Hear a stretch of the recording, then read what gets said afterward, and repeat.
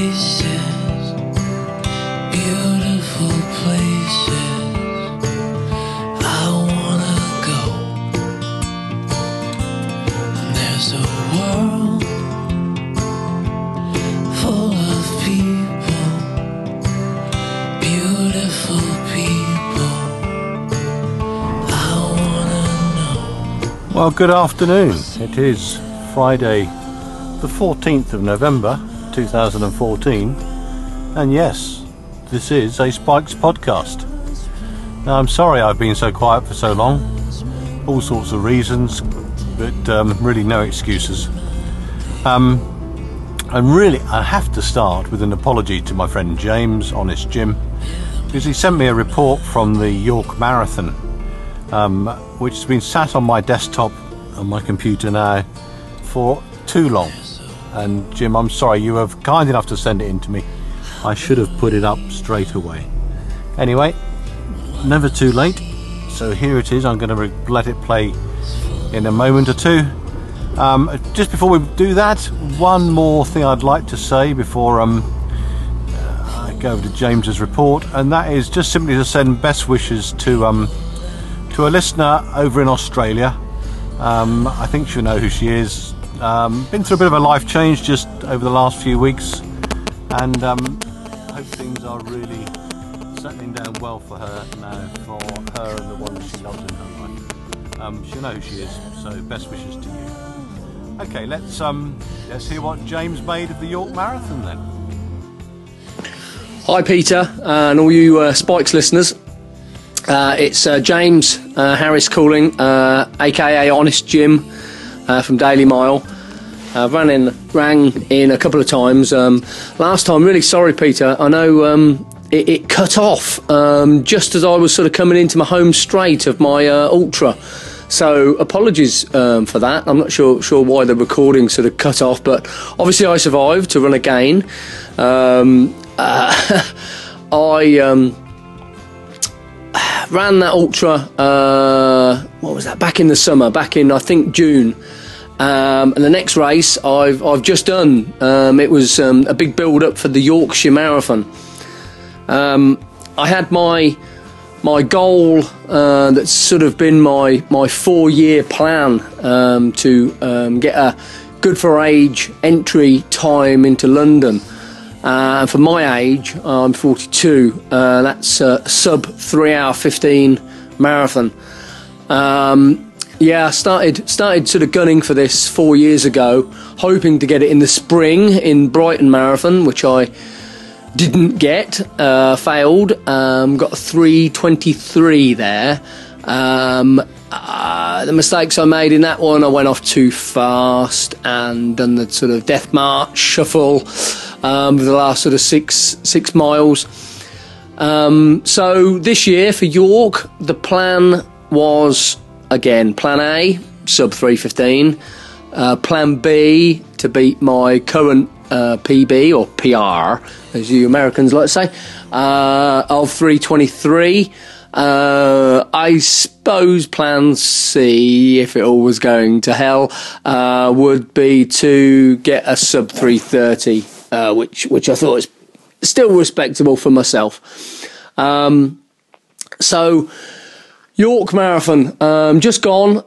What's that? Second week in October. I do find I sort of run to a 16-week plan, and I do find training for autumn marathons slightly harder than spring marathons, mainly because you've got a big wedge of your training plan, which just happens to be the school children's holidays, and I find it a lot harder to indulge my running when the children are off, and my wife sort of tends to work varied patterns because she's actually a swim teacher, so she works at about 4 different pools. So her holidays are also when the school holidays are as well. So she happens to be off, which you think, that's perfect. But I find it really hard to sort of, around my shift pattern, on my day off, to say, oh, right, I'm just off for a run now. They say, oh, great, how long are you going out for? You say, yeah, 3 hours. So I do find it a lot harder sort of fitting in my longer runs during the summer holidays. Tend to have to really go really early, just not to annoy everybody. So, yeah, I'm sure everyone of us has busy lives, and it is difficult sometimes to fit these training programs in. But if you want to do something, you'll find a way. But one of the main reasons I actually chose York was the fact I actually heard it on another podcast, Marathon Talk podcast. Last year was the PlusNet Yorkshire Marathon's first run. The race director was the late Jane Tomlinson's husband. His name now is I think it's Mike Tomlinson. Jane was unfortunately passed away a few years back to cancer.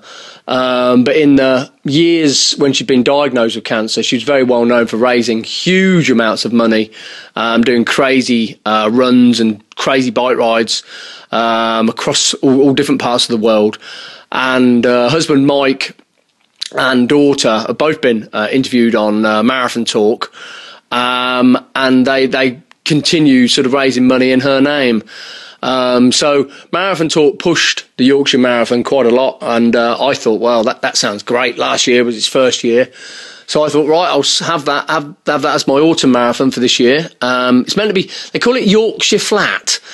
Now, I stupidly thought that would mean it was flat. I wouldn't call it hilly, but someone told me on paper it's flatter than London Marathon, but having just run it, I find that pretty difficult to believe.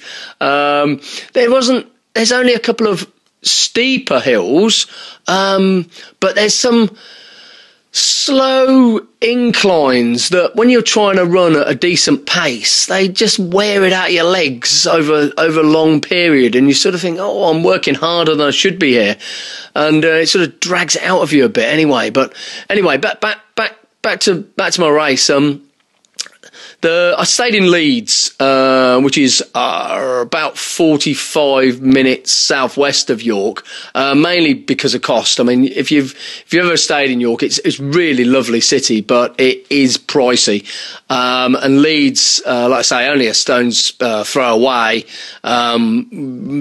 But hardly cost a thing really to stay there. I went up on my own this time. Family couldn't come. Kids are now getting to the ages where they've always got something on. So yeah, it was thought that it's best if I go up on my own, so I could totally focus on just myself. So I got up to Leeds, had a family room, because I'd actually booked for the more, when I booked, I actually had in mind that they'd all come. So I had a large family room. So actually on one of the single beds, I laid out all my kit. So my preparation on that part of it was absolutely perfect. I had the usual sleep I have before a marathon, which is absolutely awful. That's my 12th marathon now, and I don't think I've ever slept well before a marathon. I know none of us do, but I think if I got an hour and a half sleep, I actually done quite well. So annoying, because you sort of think, God, one day I'm going to go into a marathon fully rested, and it might make a big difference to my performance. But anyway, got up on out of bed the morning, had a cup of tea. Was going to have my breakfast actually when I arrived at the Park and Ride in York.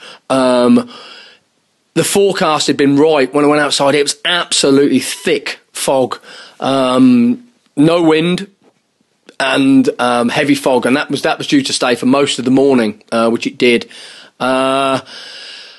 Amazingly, I found the Park and Ride.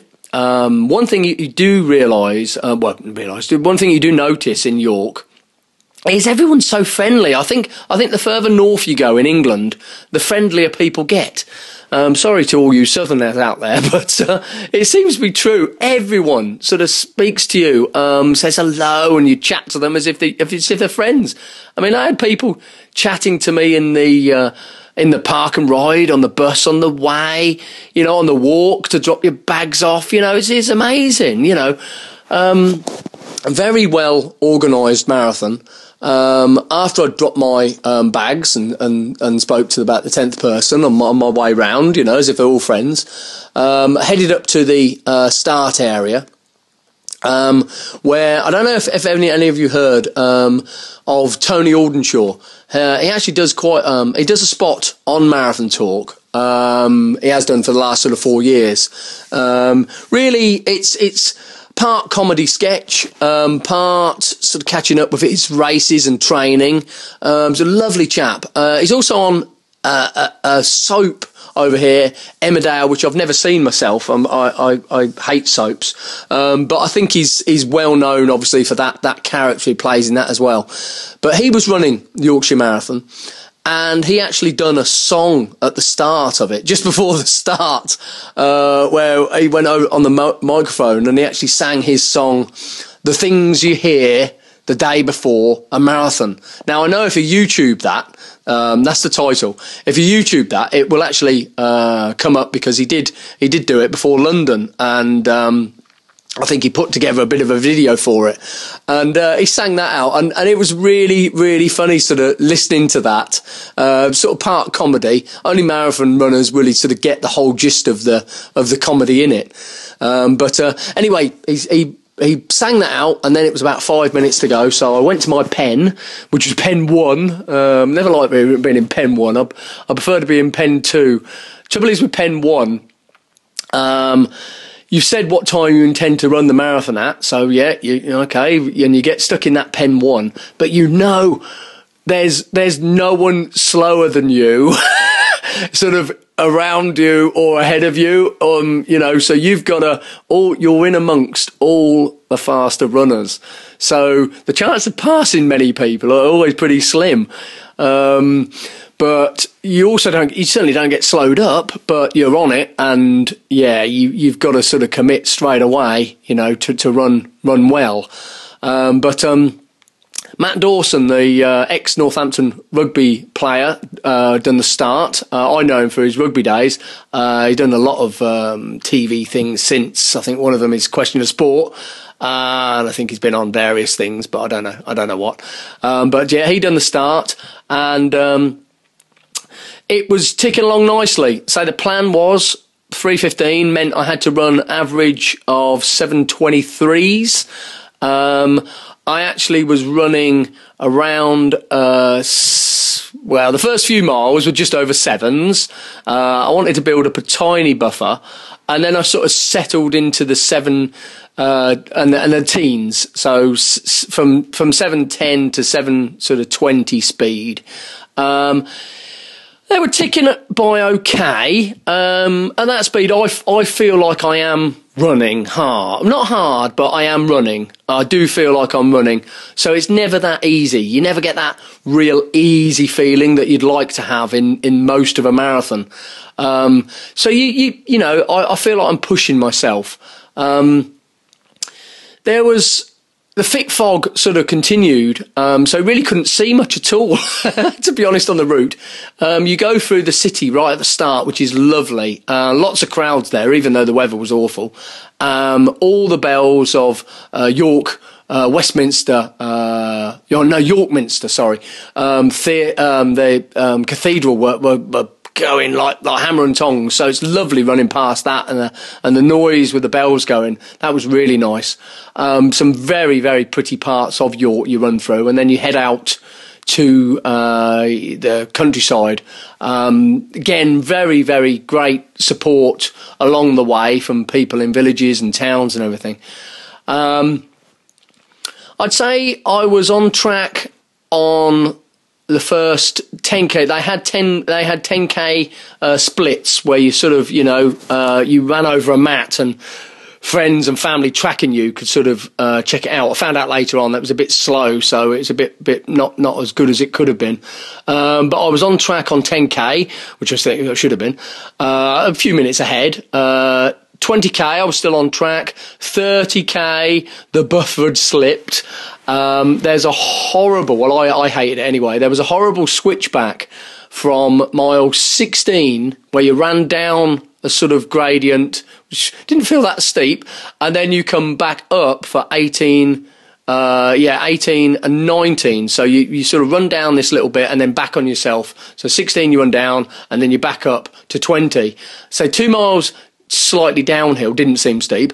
2 miles uphill, all of a sudden the hill felt steeper. And that's where I knew my 3:15 attempt had gone. So then I thought, right, okay, go for plan B. And it was a case of just trying to sort of settle a little bit slower and not sort of panic running. Because you lose too much energy, sort of, keep looking at your watch and... but I think to be honest, the damage had sort of been done, because I'd sort of gone for that faster time. The second time then, plan B, felt a lot harder than it would have been if I'd have just always gone out with the intention of getting that from the start. So unfortunately, the time slowly slipped and my averages per mile just sort of slipped away. York Marathon does have a sting in its tail with about a mile to go. There's half a mile uphill and then half a mile downhill. Now, the uphill bit, oh my goodness. Twice on the uphill bit, my legs actually just stopped. I didn't even have a thought that I was going to stop running. My legs stopped before I realised I'd stopped. I think much to the amusement of lots of passers-by, I shouted at my legs as if they're someone else's, because I was surprised I'd stopped. I said, "Don't stop," like that, and then started running again. And then about another 200 yards on, they did it again. I said, "Don't you stop like this," and I started running again, and got to the top of this mile at the end, and it's quite a steep bit down, where I thought I was sprinting. I wasn't really sprinting at all, but I was doing about 8-minute mile, but I felt like I was sprinting in this last sort of bit, just to run in for home. I knew my plan B had gone. It was close-ish, but I came in with a 3 hour 25 and a few seconds. So, I didn't get plan A, didn't get plan B. It is my second fastest marathon to date, so I shouldn't beat myself too much about it. Next one is Paris, next April, Paris 2015. What do I need to do different? Now, I think lots more endurance work, perhaps at marathon pace. My knee held out for this, just about, had a few knee issues, but nothing. Can't use that as an excuse. My quads were shredded. Now, I need to do some more work, endurance, strength work on my quads. They were awful. I mean, the pain really was all for my quads. I do a lot of core work, so that was okay. Need to do a bit more work, loosening up my legs a bit, so a few more, I don't know, almost yoga. I say yoga, but I know I won't do it. But I need to do something. I need to lose about half a stone. Not really overweight at all, but to run that little bit quicker, I think it would help.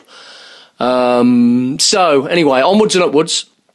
Looking towards Paris. I'm going to give myself a couple of weeks off now, perhaps only a couple of little runs with my boys, only 6. I'm going to get on the bike in a couple of days and see if I can sort of give my legs a proper recovery, because I haven't had a proper recovery all year. I've jumped, from one marathon to another marathon to an ultra, and to be honest, I think I'm carrying a few niggles which don't help. So the build up for Paris will start, I think, 1st of December. and then we'll see from there. But I hope you're all running with joy. I'm not even walking with much joy at the moment, so I'll sign off now. Love the show, Peter. Keep up the great work. I'll be listening, and I'll ring in again sometime. Thanks. Bye bye.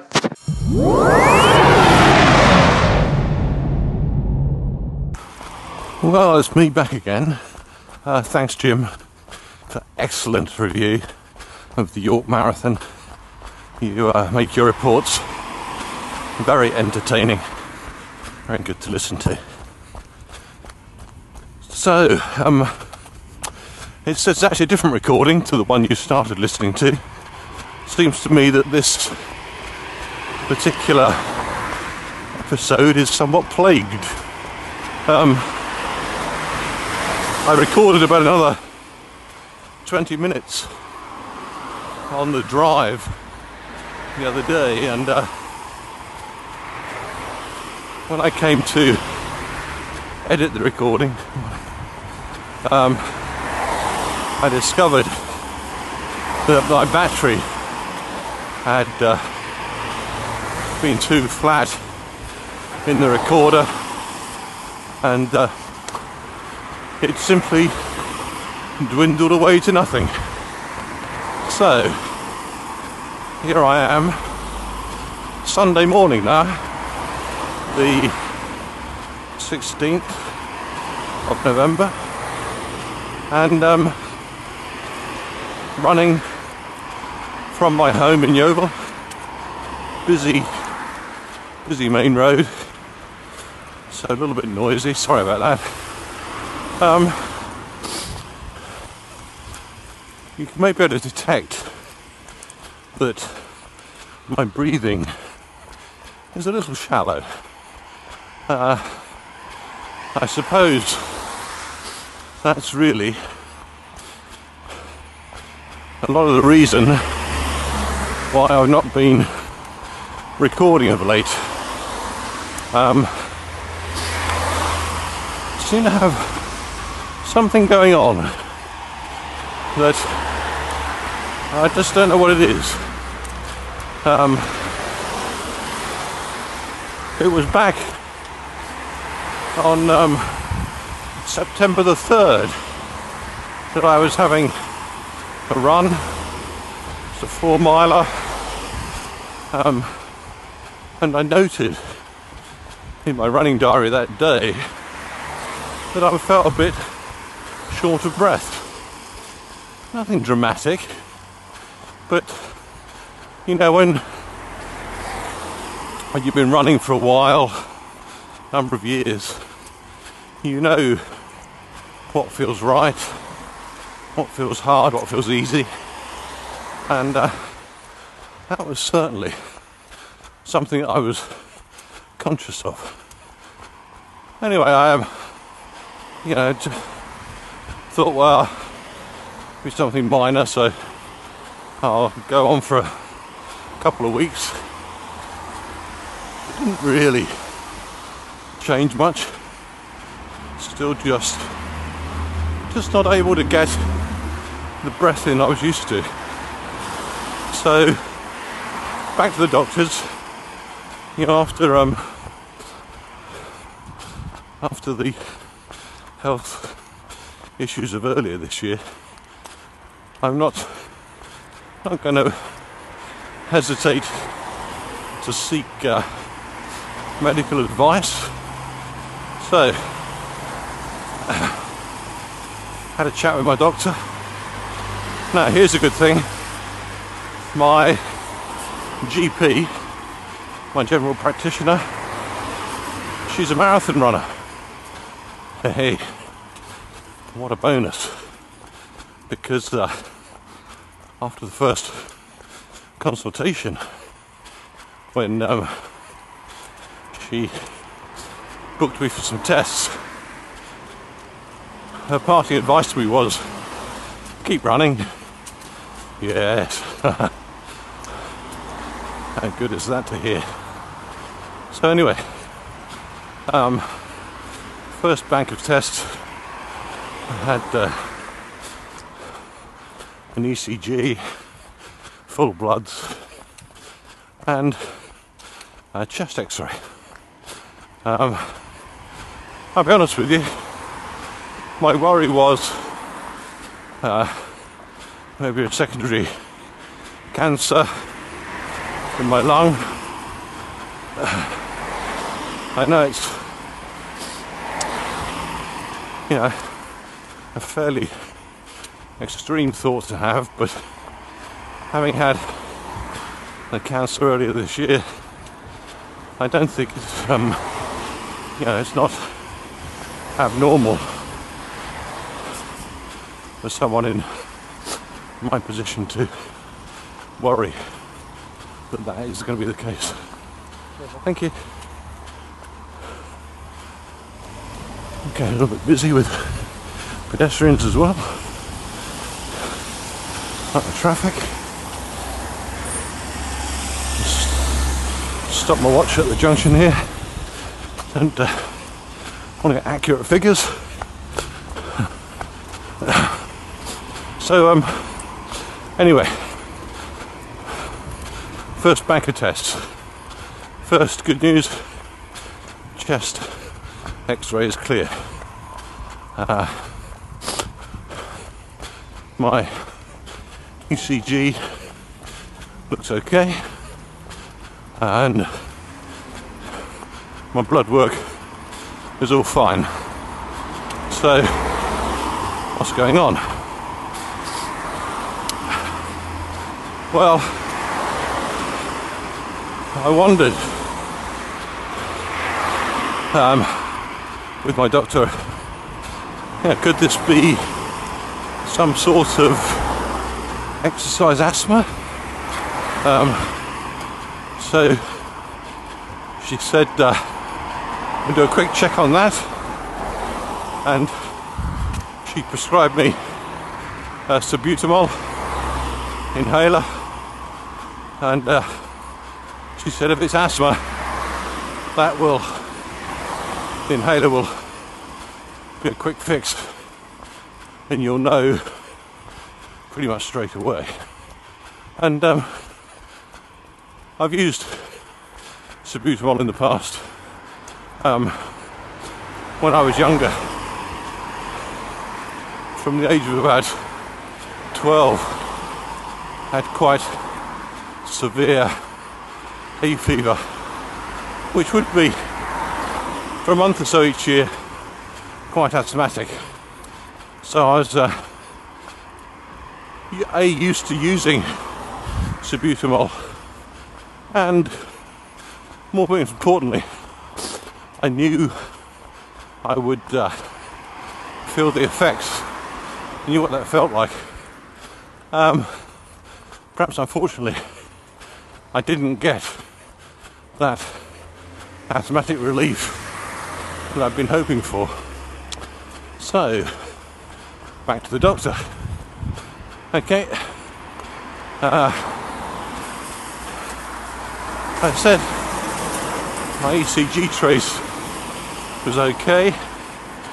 Now, I've probably mentioned on this podcast before, the trace is okay for me because I do have an ECG that causes alarm to doctors because of the pattern it creates.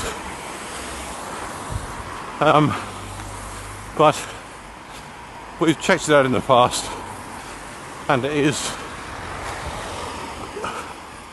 the result of 40 years of running, which means that my heart musculature is a little bit thickened, and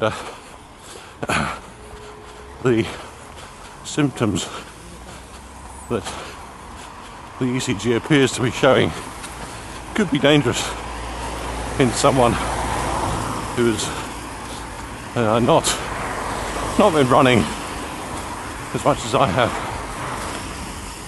So long way of saying, my doc says, let's do another heart check, and she referred me for an echocardiogram. So that took place last week. I've had echoes done before, totally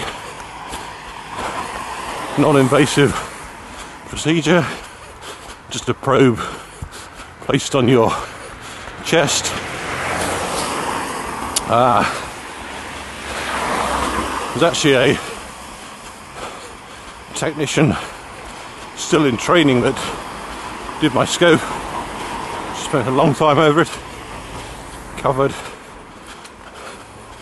not just my heart but some of the other areas around, and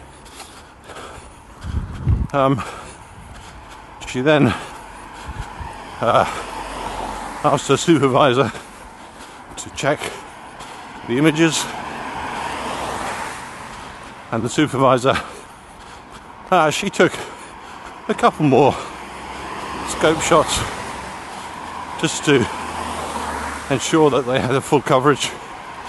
But while she was there, she wasn't going to give me the results as such, but she did make comments like, trivial, that's trivial, okay, and I was allowed to leave straight away, which is a good sign, because I had been warned if there was anything odd I would have to see the cardiologist in the hospital there, but they said no, off you go. So I haven't actually had a debrief on those results yet, but that's where we are at present. So what have I done with my training? Well, the way this problem manifests is that it makes running more of an effort. So I thought, well, I can't push hard speed work or hard hill work. So what I'll do is drop back into the Maffetone MAF runs, and put my heart rate monitor on, got on the treadmill, and determined that my MAF pace, which is simply calculated by taking your age away from the figure 180, and that gave me a maximum heart rate limit of 120, and so set up running with that as my heart rate.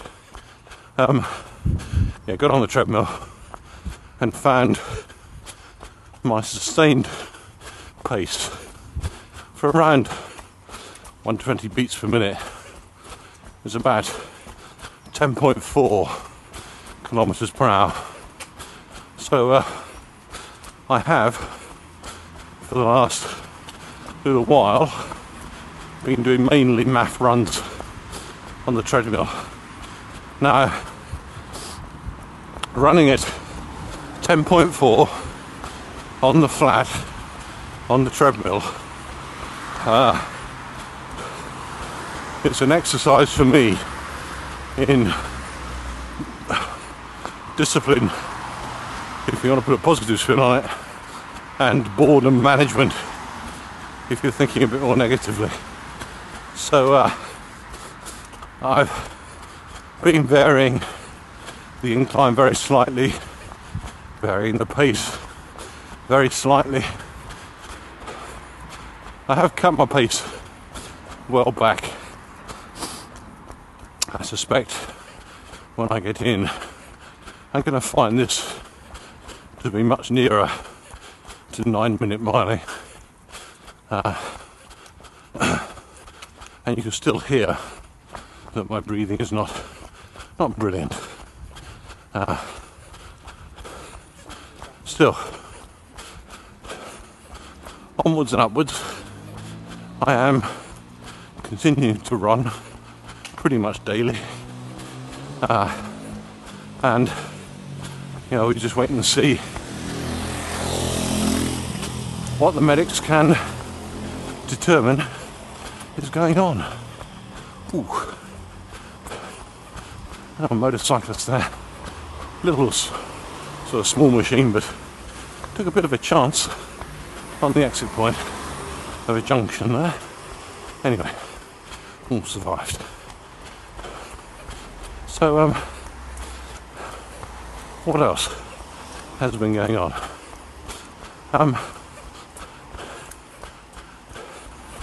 I am, for some reason, rather ridiculously busy at the moment. You know, this is all in my control, really, in that I only need to take on the work that I want to take on. However, you know that, or those who've listened before know that what I do is to orate funeral ceremonies, mainly funerals, sometimes weddings, but mainly funerals. And it's work that is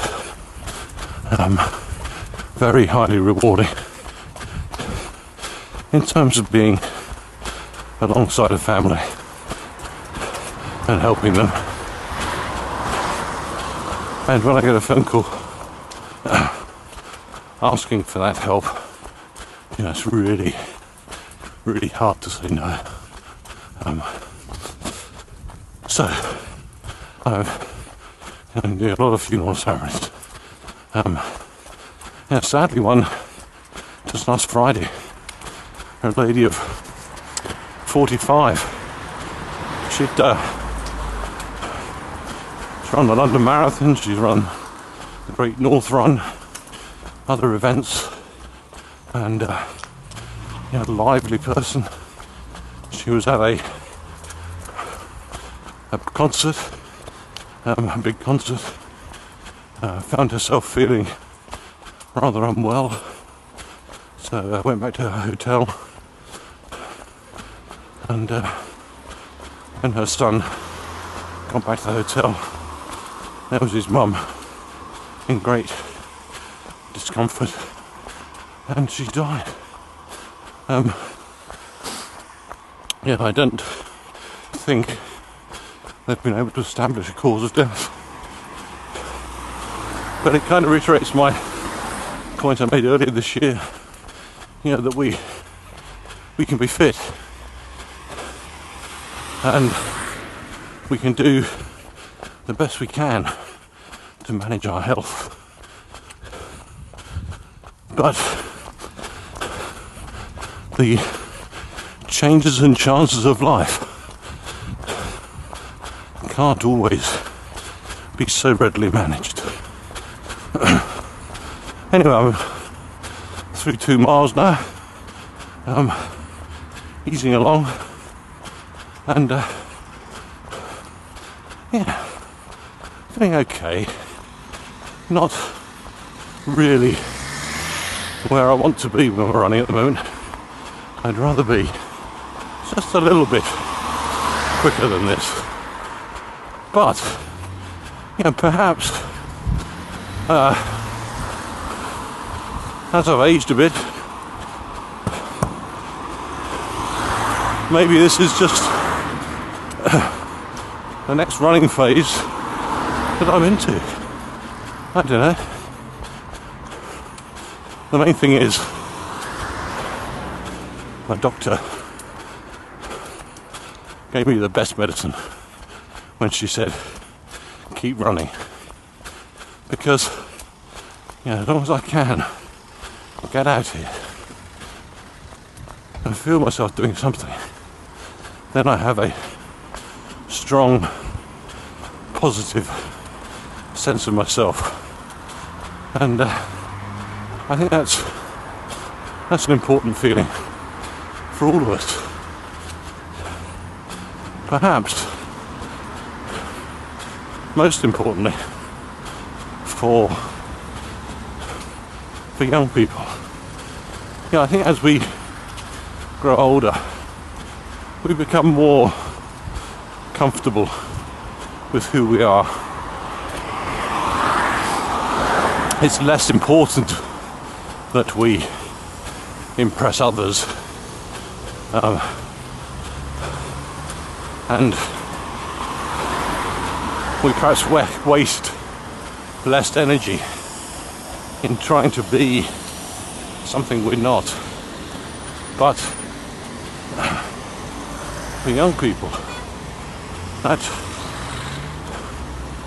sense of self-worth and self-regard is a very powerful part of their lives. Don't know really where I'm going with this. It's just a thought that struck me. I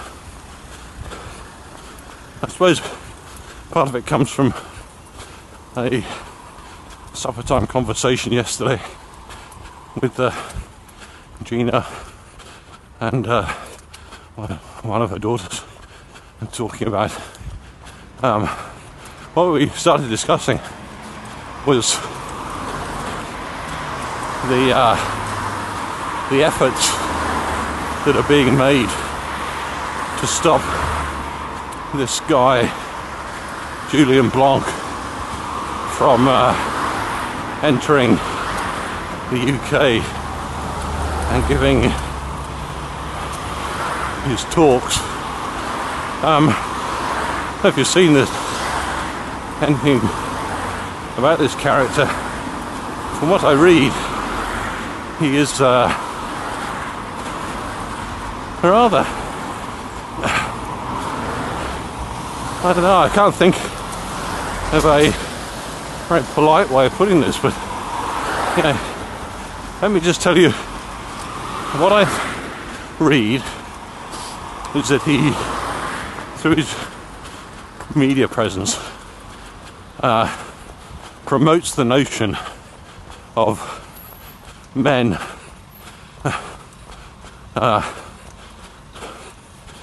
targeting women for really sexual attack, and he seems to have a very warped view of humanity, that this aggressive half of the species can simply use women just for their own pleasure. I don't know. It seems a terribly warped view, and I think you'll understand the conversation we were having was one of why women, young women, feel compelled to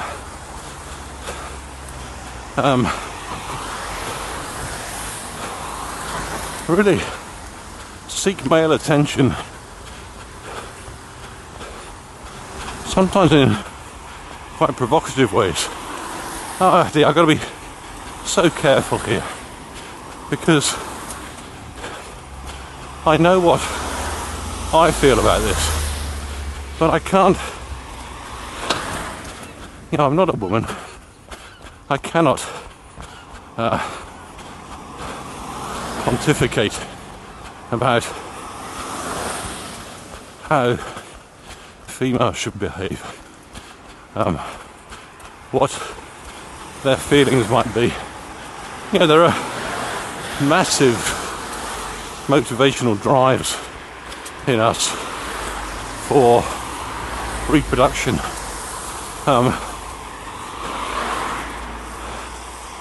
But it does just seem to me that just now, at this particular time, we are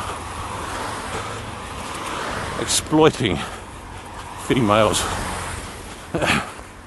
in a way that, you know, just doesn't seem possible. Not to my mind. It just seems that there is so much joy and benefit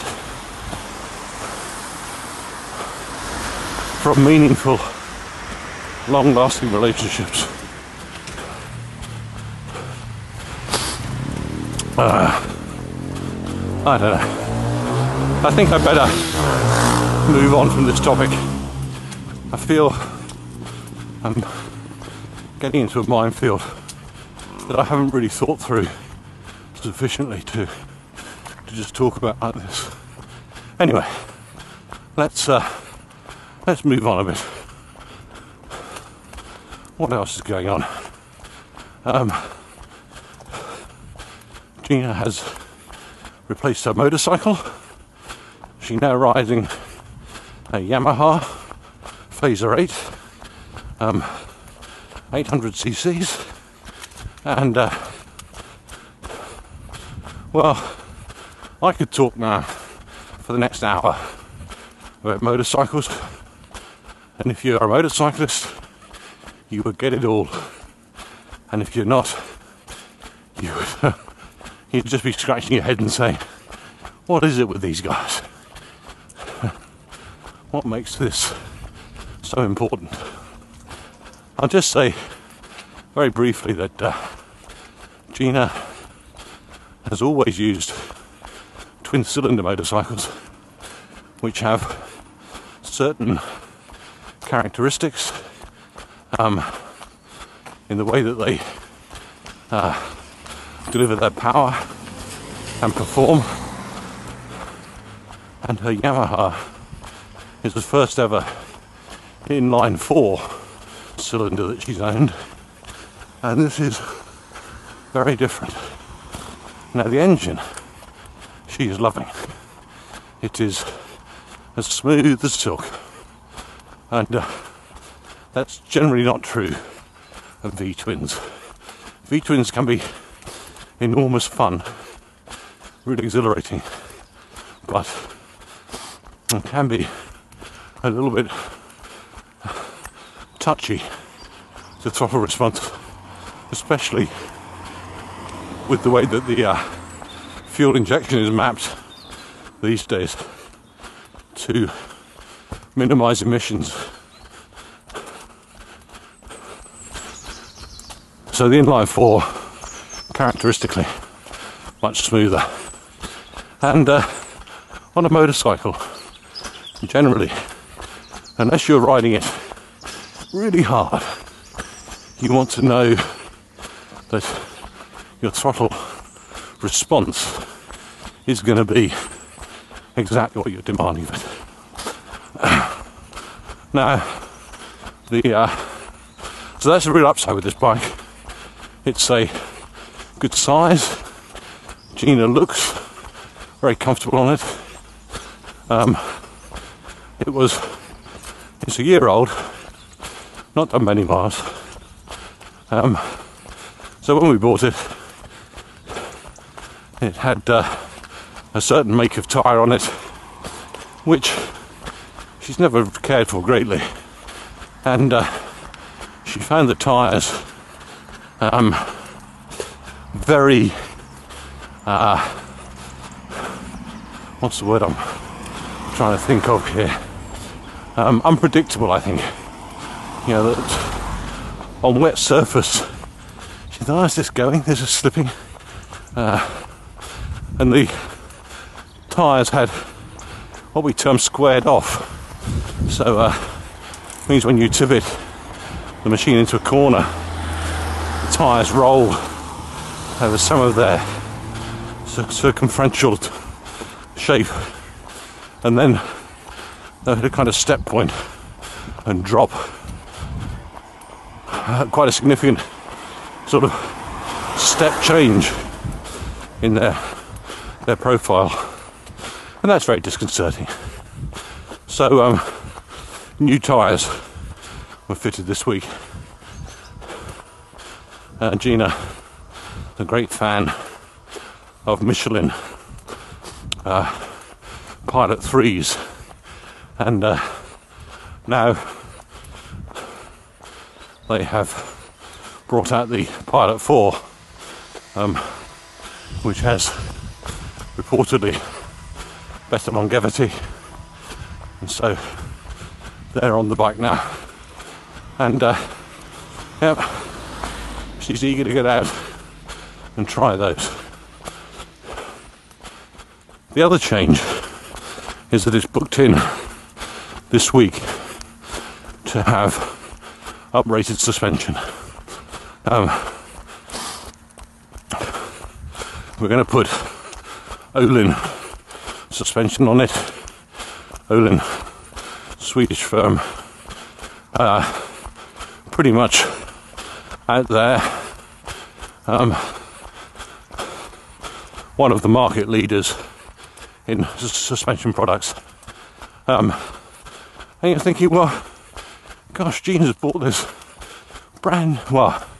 new to her bike, a year old, 1,700 miles it had done, and already she's changing the suspension. Well, here's the deal. When you've had good motorcycle suspension, it is very, very hard to go back to what I'll term as less good. And the thing is, with a motorcycle, you want the suspension to be so responsive that your tyre, both tyres, are in contact with the road surface pretty much all the time. But it's not so soft that it's just pogoing you all over the place. And this is what you get when you spend money on good suspension and you struggle to achieve it with the lower price stuff. So that's what she's done. She's had a series of bikes, all with outstanding suspension on, and now, although she liked the Yamaha as a machine right from the off, we also knew we were highly likely to go this route and have new springs put on it. And she's done 3,000 miles on it now. So, we know that decision has now been made for us. Okay, so I'm heading alongside the airfield here in Yeovil. Then I went to about the last half mile for home. I hope this podcast isn't too huffing puffing. I really feel annoyed that I lost that recording from Friday. I did another recording probably a month ago out running, and I got home and listened to it and thought, nah, I don't like what I was saying there. I can't remember why particularly. I just didn't care for it, so I scrubbed that. So this recording, if you hear it, is third time lucky. I hope it's been worth your time in coming along for the run. I kind of feel it was worth it just for Jim's report I really think that Jim has that 3:15 marathon in him, but just got to get the right event where the pace is right for the first half. And I would suggest, that he probably wants to go off with a 3:20 pace group for the first 10 miles, and then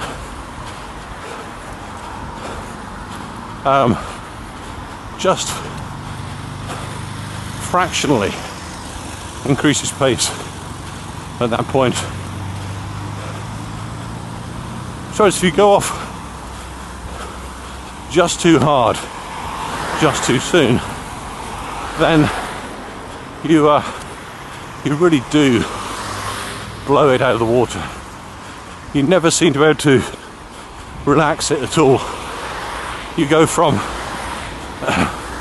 quick pace to suddenly crash under pace, and very hard to strike that medium point.